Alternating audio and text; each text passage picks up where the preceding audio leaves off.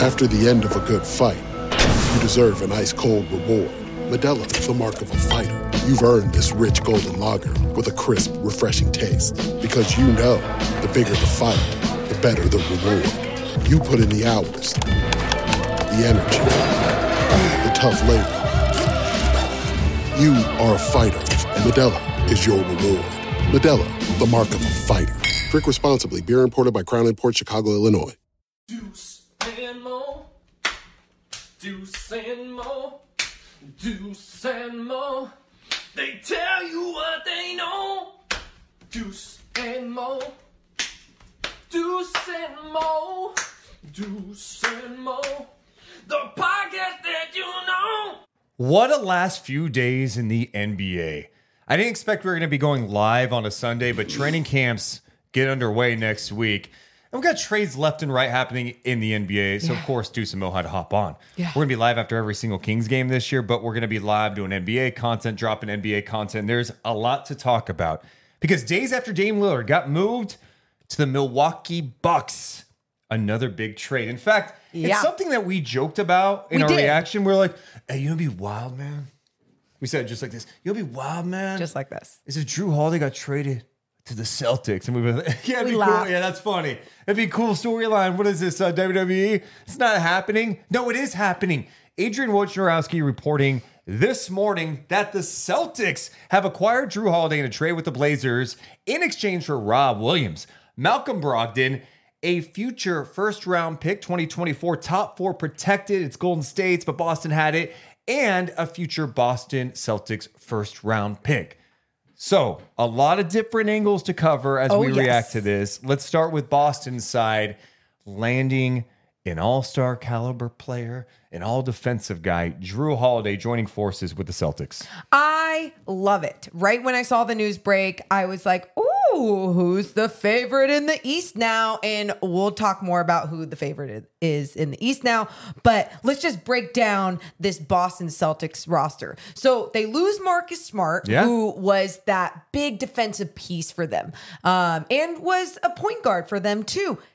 They add an upgrade with Jrue Holiday. I know he's not like doesn't have that soul and that locker room guy that Marcus Smart was. Sure. It's going to be different, but he has that championship mentality. He brings that veteran leadership as a point guard, as a manager, especially on that offensive end of the floor. He can score. And he can shoot the three efficiently. And help out Jaylen Brown and Jason Tatum. Take the ball, take some pressure off them. Taking pressure off of those guys is key. And then what he does defensively, I mean, he is one of the best defensive players in the NBA.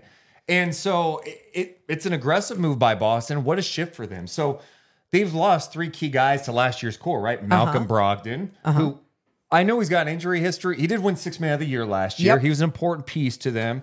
Rob Williams. Center depth when he's out there. Impactful, right? Absolutely. And then Marcus Smart. So you get Jrue Holiday now. And man, I love this for many reasons. I think Brad Stevens looked at what happened this week with Milwaukee and saw an opportunity. It's like, the Bucks just got better. They had the best record in the East last year. People forget about that because of what happened in the first round against Miami. Giannis gets hurt. They get bounced out early. So Milwaukee's already going to be good. You know this. Middleton healthy, Giannis still in his prime. Boston's like, we have a window now. We're paying all this money to Brown. We're going to have to pay Tatum. We just traded for Porzingis, gave him an extension. We can't dick around here. We got to be aggressive. And I think it's a calculated risk by them because even if you like Brogdon with them, do you trust his health? Yeah. Rob Williams, I'm a huge Rob Williams fan, but I've said this about other players. I think the idea of Rob Williams is better than the reality of Rob Williams. I understand the reality of him is he's been banged up over the years. He played 30 games last year. I don't feel like they could trust him. So they went, you know what? Here's what we do know. We know what Jrue Holiday is and what he can be. And he's a guy that can go out there and defend Dame Lillard in the playoffs. Well, and think about it. They're totally shifting the way that they were playing the game even last year, right? Like there's times when you're going, okay, they're going with the 2 bigs. They're going with Al Horford and Rob Williams out there. And at times, it would work depending on the matchup, depending on who they're going up against. And I think this year, it's going to be much different. We know what KP can add defensively. It hasn't been a lot over the years, but last year he showed a little bit more promise on both ends of the floor when he was with Washington. He stayed a little bit more healthy, but he's another guy. You just mentioned this to me before we started doing the pod about that foot injury, right? And that's something that has been lingering. So he's going into training camp with that. Yeah, plantar fasciitis, and that's a thing that can come and go. Usually heals with rest, but I don't know.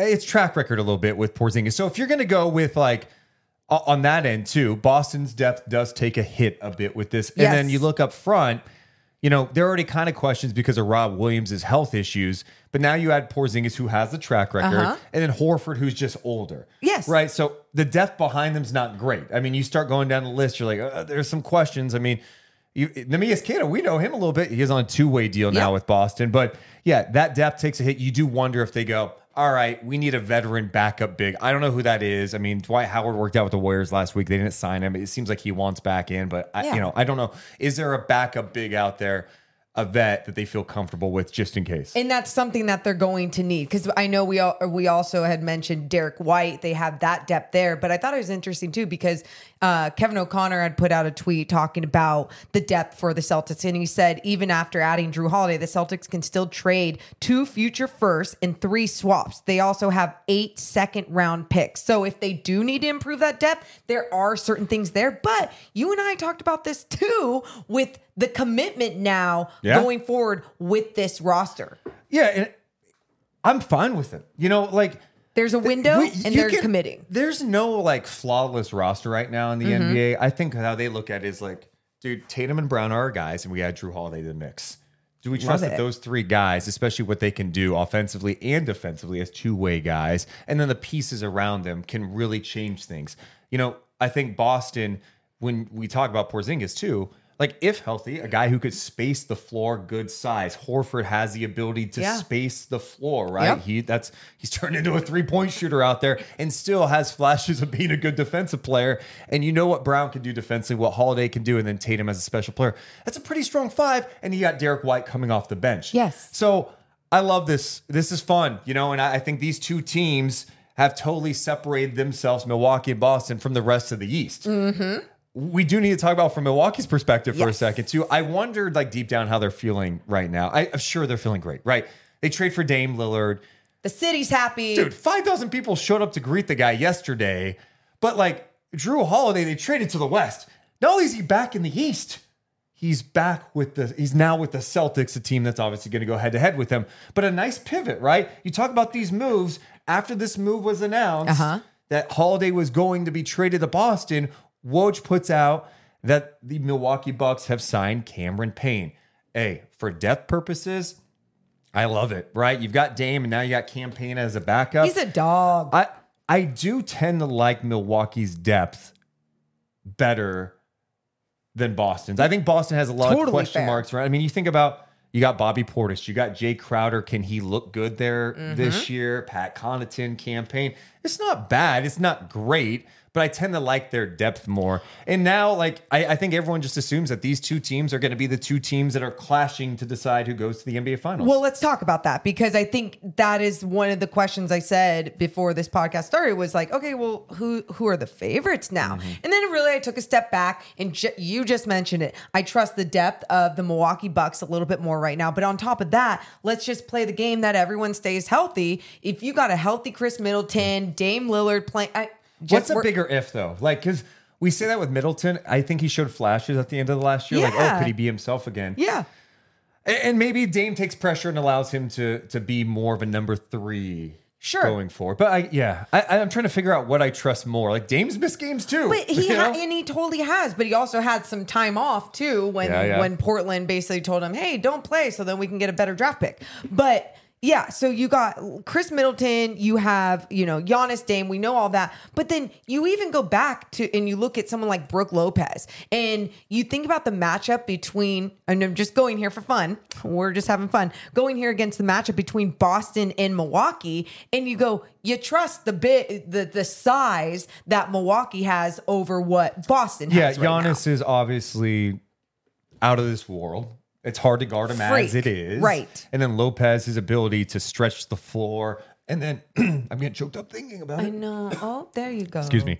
His defensive impact. I mean, this guy was in the running for Defensive Player of the Year. Yeah. In the NBA last year.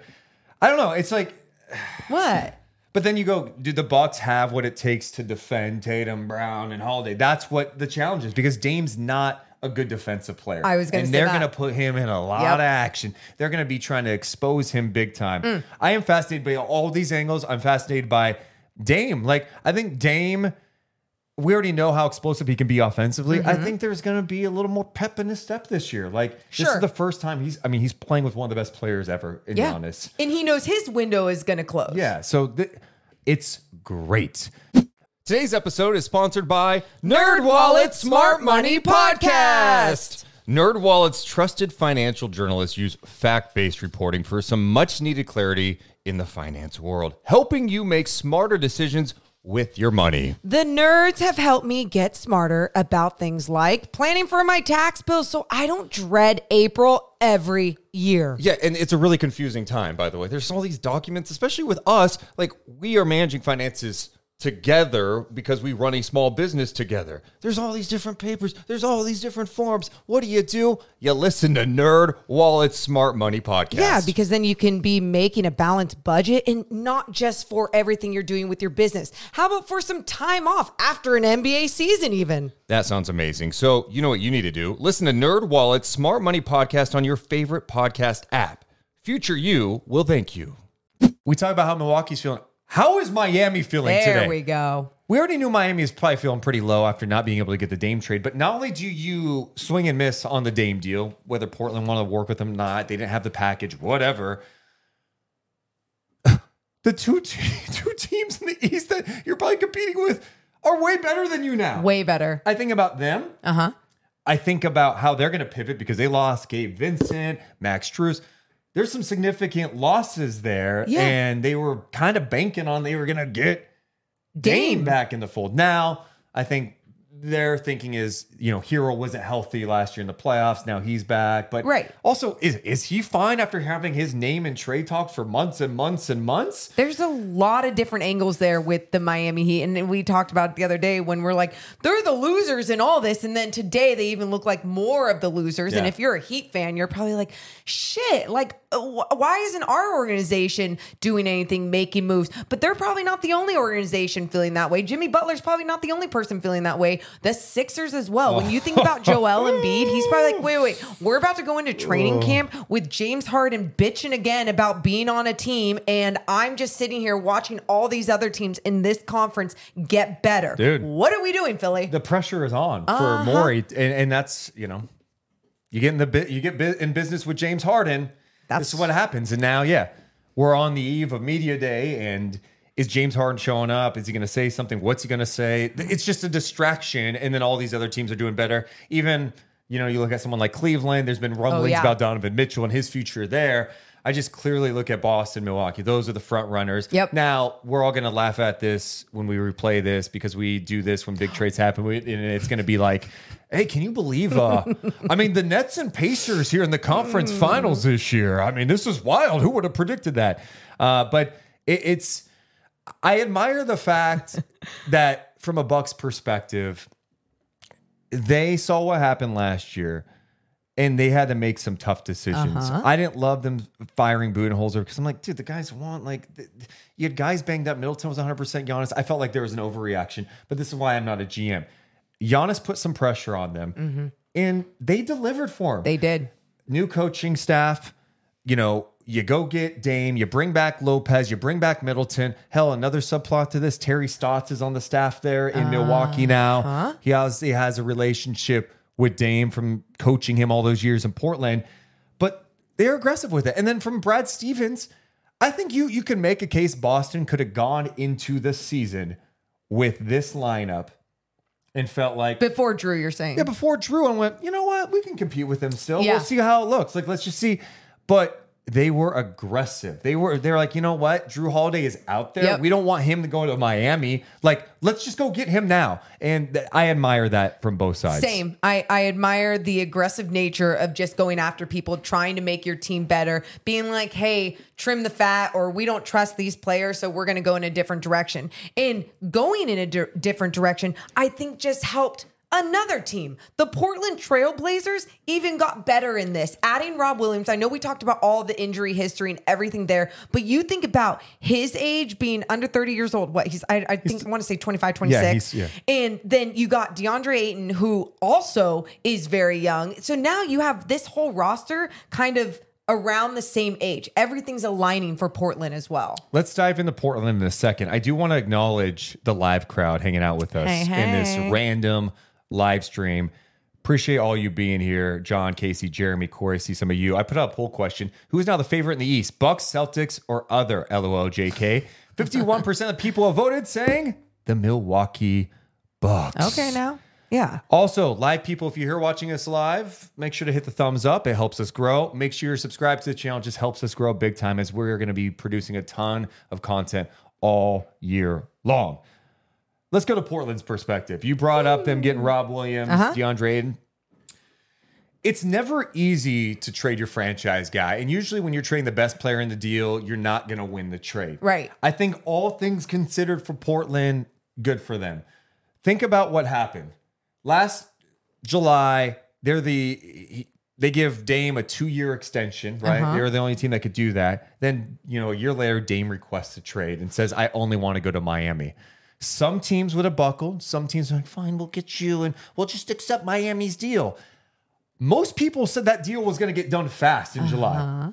It did not get done at all. And to Portland's credit, they waited. They made the first move, and then they rerouted Jrue Holiday fast. And you think about the total package that they got back for a team that's kind of in a rebuild situation now. They've got a ton of young talent. Scoot Henderson, Shane Sharp, Anthony Simons, right? The Jeremy Grant deal is still the one that I just don't get. Sure. Their big man rotation last year up front was Nurkic and Eubanks. Yep. Well, now it's DeAndre Ayton and Rob Williams.